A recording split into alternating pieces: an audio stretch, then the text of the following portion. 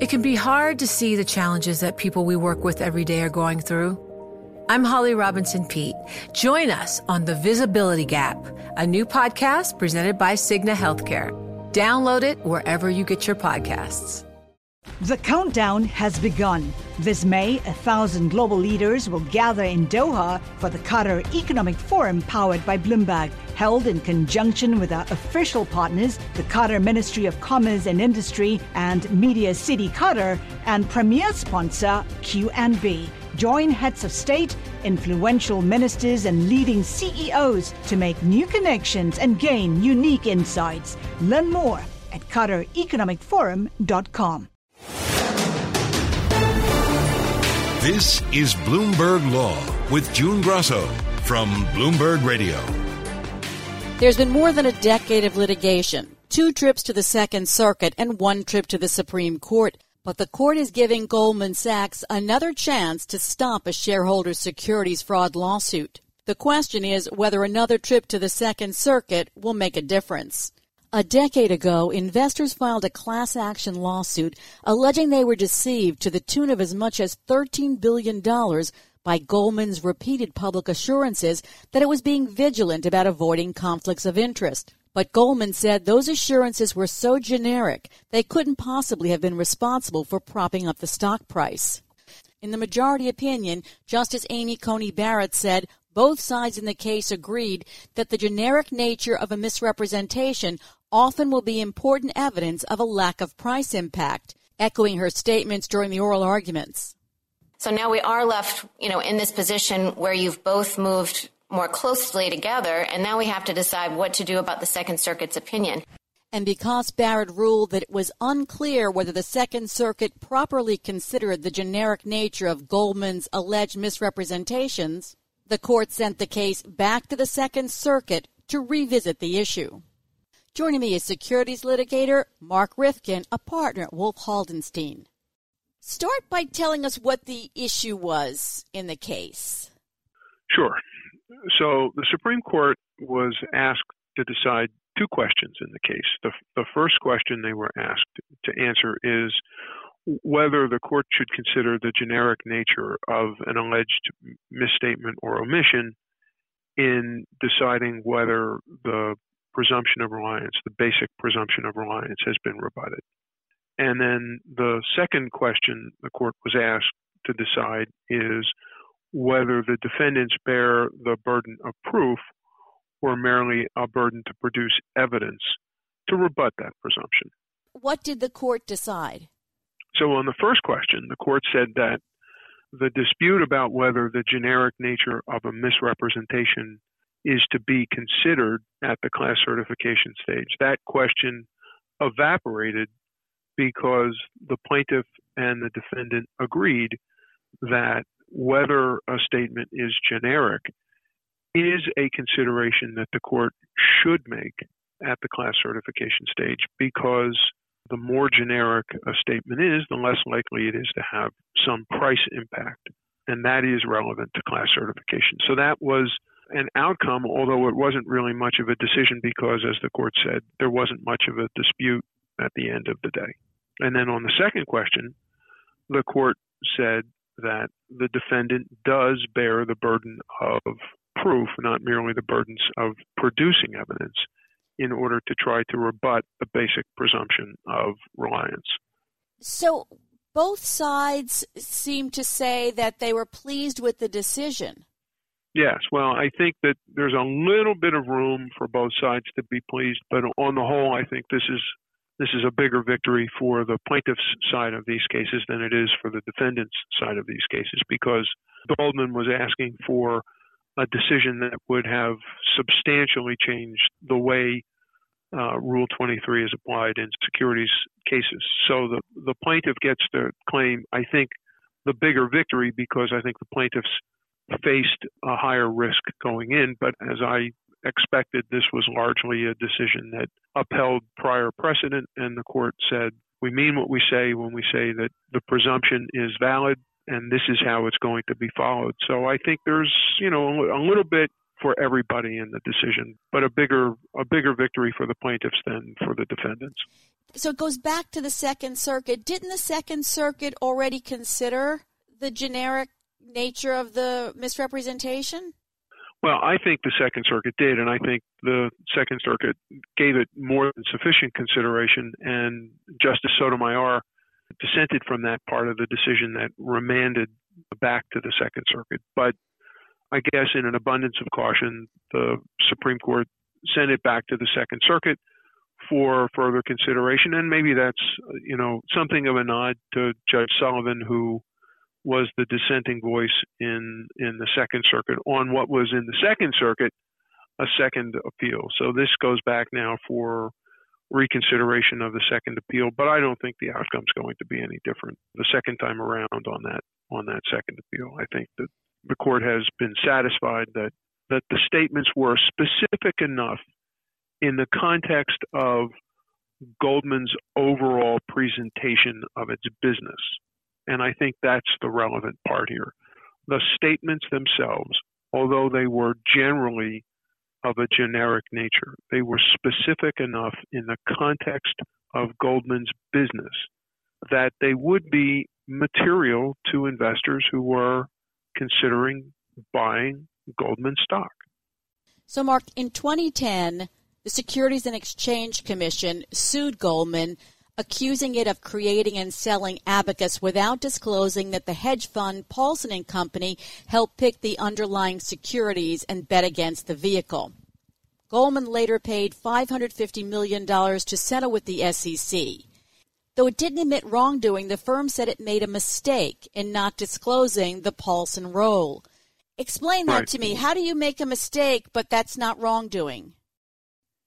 Well, I think that's a compromise between the SEC and Goldman. I think Goldman was unprepared to admit that it really violated any obligations either to customers or to investors, because it's so important to Goldman's business model that customers can trust it, that they had no choice but to insist that it be characterized as nothing more than a mistake. And that's why, by the way, I think that's why the statements, even though they are generally generic kinds of statements, are important in the context of Goldman's business. Goldman depends upon its credibility and its integrity to do the business it does, to be able to attract the clients it attracts, to get the kind of investors it gets. Goldman has to have a pristine reputation. And so the statements about its business and how it operates its business are, in fact, material here. I don't think they're just throwaway lines in a public document. I think they're important. And that's why Goldman couldn't admit to any real wrongdoing in settling with the SEC. So if this goes to trial, will the jury hear about the settlement? I think the jury has a right to hear about the prosecution and the settlements, yes.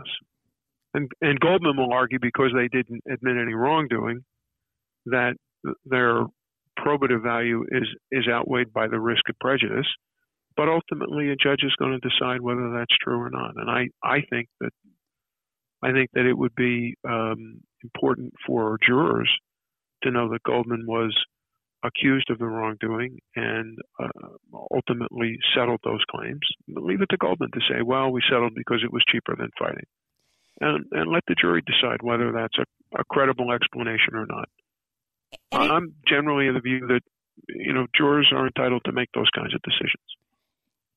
And it is unusual that Goldman admitted that it made a, quote, mistake.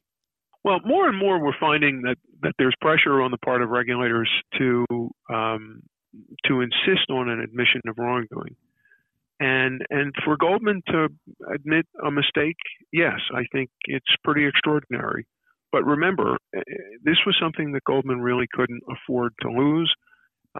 There's no way they could have run that risk. It would have been a bet the farm kind of a case for Goldman to fight.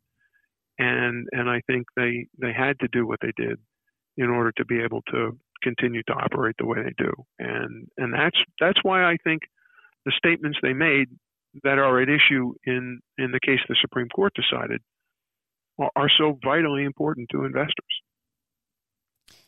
What about the partial dissent of Justice Gorsuch, joined by Clarence Thomas and Samuel Alito? Yeah, I think that I think that they're swimming upstream. I think the court, the majority decision, Justice Barrett's majority decision is spot on.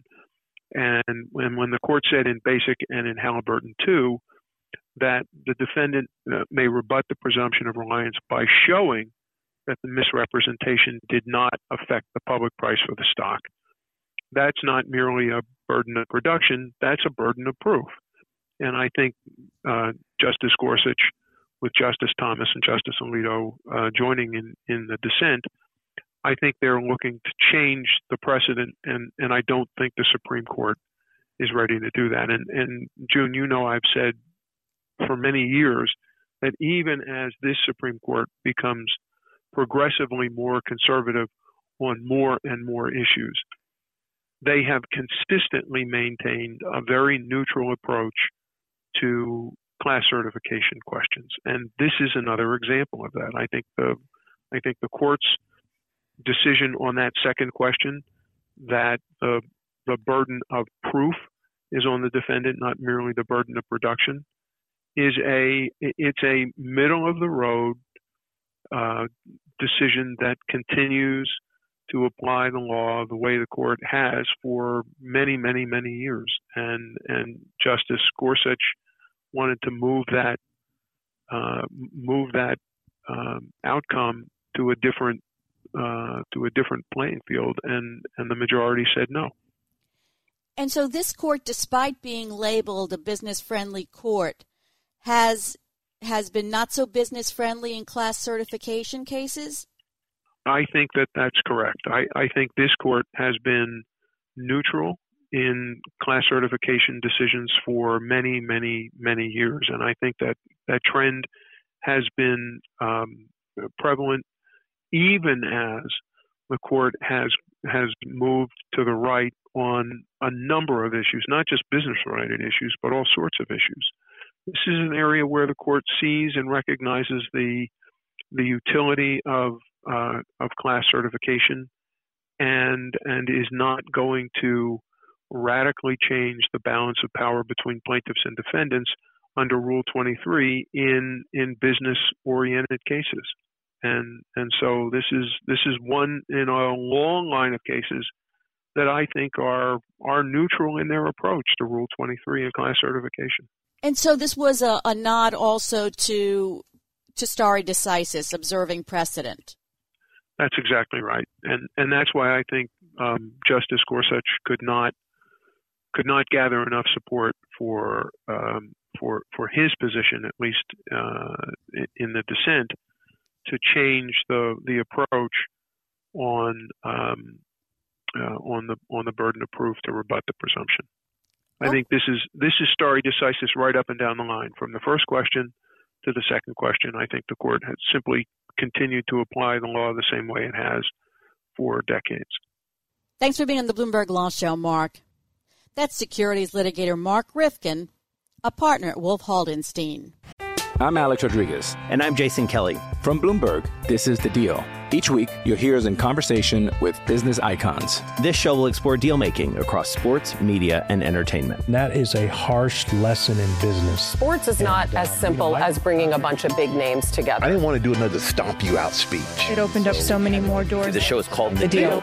Listen to The Deal wherever you get your podcast. And watch on Bloomberg Originals, Bloomberg Television, or BTV+. In a splintered decision, the Supreme Court left intact a board that has invalidated more than 2,000 patents, resolving constitutional issues by giving a presidentially appointed official more power to overturn the board's decisions. Joining me is Harold Krent, a professor at the Chicago-Kent College of Law. Hal, tell us what the court's decision turned on. The case turned on how much authority do administrative judges have. In other cases, the court has held that administrative judges exercise authority, but they should be considered inferior officers because they don't have binding final authority. And what made this case sort of in between was that these judges do have binding final authority in their decisions, but they're subject to an array of regulatory controls by the director of the Patent and Trademark Office. So the case kind of fell in between some of the prior precedents, and it turned on how clear of a line needs to be drawn between the president and his appointment authority and individuals exercising significant authority in the executive branch. And Chief Justice Roberts relied upon originalist thinking and his view of the unitary presidency to say that because there's final decision-making authority in these judges, they have to be subject to presidential appointment in order to square what's going on with the idea of a unitary executive. And I think that clearly shows that in Chief Justice Roberts' mind, it's important to have strong executive branch controls by the president, which suggests that maybe we're going to see that the court will outlaw these so-termed independent agencies, which have been in existence for hundreds of years. Independent agencies are defined by having a head who is protected from the plenary removal authority of the president. And so we're seeing a lot of cases in the lower courts, one on the Supreme Court doctrine, which sort of questions when the president has to have plenary removal authority over individuals in the executive branch. And Chief Justice Roberts has been quite clear here that he's not minimalist with respect to that kind of issue of presidential control. And I think his decision in Arthrex is consistent with his prior decisions that the president has to have removal authority and appointment authority over most individuals exercising considerable authority in the executive branch. The chief was very creative in the remedy he constructed. Tell us about that. The majority crafts a unique remedy and says that instead of having to sort of change the structure of the administrative patent judges, the court will take the initiative of changing the statute so that the director of the Patent and Trademark Office can now review the administrative patent judges' decisions before they can become final. And some of the justices criticized the chief for being sort of adventurous in rewriting a statute and actually being a kind of a judicial maximalist in deciding the court had the power to remix various elements of the statute together in order to sustain its constitutionality. Justice Thomas, in dissent, would have just said that there was nothing constitutionally infirm about the structure whatsoever because he looked at all the duties exercised by the administrative patent judges and said, taken as a whole, we should be able to consider these individuals as inferior officers, meaning that they exercise significant authority under the laws of the United States, but they're not so powerful and so influential that the president must have appointment authority over them.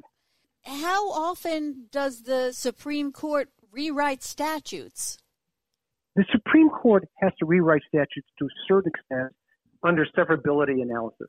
The court asks if one section of an act is struck down because it's unconstitutional, can the remainder of the statute survive?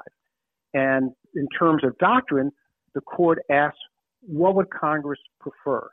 To strike down the entire statute or to keep the part of the statute that was not struck down? And that's known as severability analysis. But in this case, the court decided that Congress would have wanted, in essence, the statute to be left as it is, but by taking another part of the statute and changing it, even though that was never challenged before the court. So in essence, the court took away some authority, different authority from the administrative patent judges to ensure that they could be considered inferior officers and therefore that the structure of the statute would be upheld.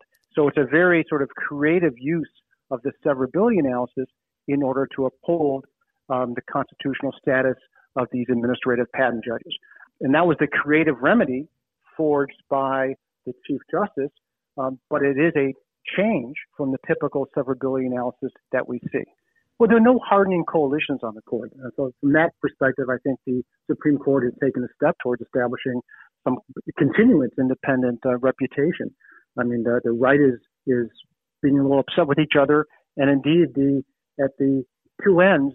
It's Alito is least often in the majority, Justice Alito, and Justice Kavanaugh is most often in the majority so far. And we have even the last couple of days where Justice Thomas writes a liberal dissent chastising Chief Justice Roberts' opinion as being overly formalistic in finding that the administrative patent judges had to be classified as superior offices. Rather, Justice Thomas took something of a surprise, a more functionalist approach, and said, in light of all the factors and how powerful these judges are, we should think of them as being inferior officers and therefore have no problem with the appointments clause in terms of how they are appointed, and that would have satisfied the entire case. Justice Thomas is outflanking even some of the liberals on the court. At the same time, Justice Thomas did write the majority opinion in the Nestle's case, which had to do with the scope of the Alien Tort Statute. In that case, he had a more conservative view than the rest of the court. But those are just two examples of how fractured the court has been. Justice Alito has chided the majority in dissents, both in the Obama foster care case, for not taking the opportunity to strike more boldly on behalf of conservative interests. In one case, striking down Obamacare, in the other case, sort of establishing a firmer right to religion in the foster care case. So he's sort of being intemperate, saying, hey, this is our time. We have to move forward. And his colleagues on the right are not taking the cue and taking more incrementalist decisions. And so far, Justice Barrett has been more as an ally of Chief Justice Roberts' incrementalism, as we saw in the foster care case out of Philadelphia, as we saw in the Obamacare case. And so there's no stable coalition. We don't see a very marked shift to the right for the court. Rather, it's really been a more sort of modestly conservative court to date. Have you ever seen Justice Thomas sort of swing back and forth this way? I was very surprised at his decision today in Arthrex, and I think others will be as well. And but he's always taken somewhat of a unique view. He doesn't necessarily follow the teachings of others or the leanings of others, and not right to be sort of doctrinaire, overly formalistic with respect to the appointments clause. And he felt free to articulate his views despite what his colleagues said. During the confirmation hearings for the new justices, the last three, there was a lot of talk about originalism, textualism. Do you see those three following that? They are. They are all following sort of originalism. There was a great deal of invocations of the framers in the most recent decisions, but they don't agree on what lessons to draw from the framers, and they don't agree when they should rely upon the framers as opposed to, for instance, the plain language of the statute. So those differences amongst the sort of conservative justices, in combination with Chief Justice Roberts' insistence on a kind of slower, minimalist approach, has meant so far we don't have a united rightward shift to the court. And it'll be interesting to see in the coming term whether that will hold, but that's certainly been very noticeable so far. Let's turn to a decision last week where the court gave companies a broader shield against lawsuits by victims of overseas atrocities and rejected accusations that Nestle and Cargill were complicit in the use of child slavery on Ivory Coast cocoa farms.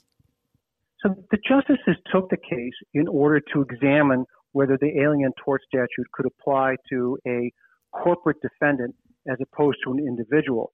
And the theory was that corporate defendants weren't very prevalent back in 1789, so that Congress may have intended only to include individuals as defendants within the scope of the act.